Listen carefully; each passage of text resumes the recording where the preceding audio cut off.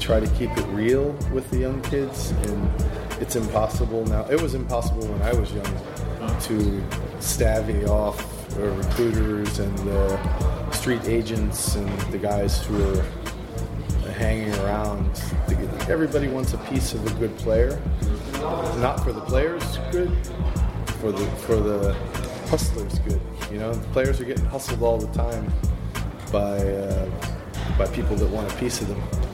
And Ariel is hopefully going to make some money out of basketball, but he's 17 years old and he's in school, so his priorities for me, what I get the most excited about with Ariel is school things or time management things, or how much sleep he's getting, or how he spends his time.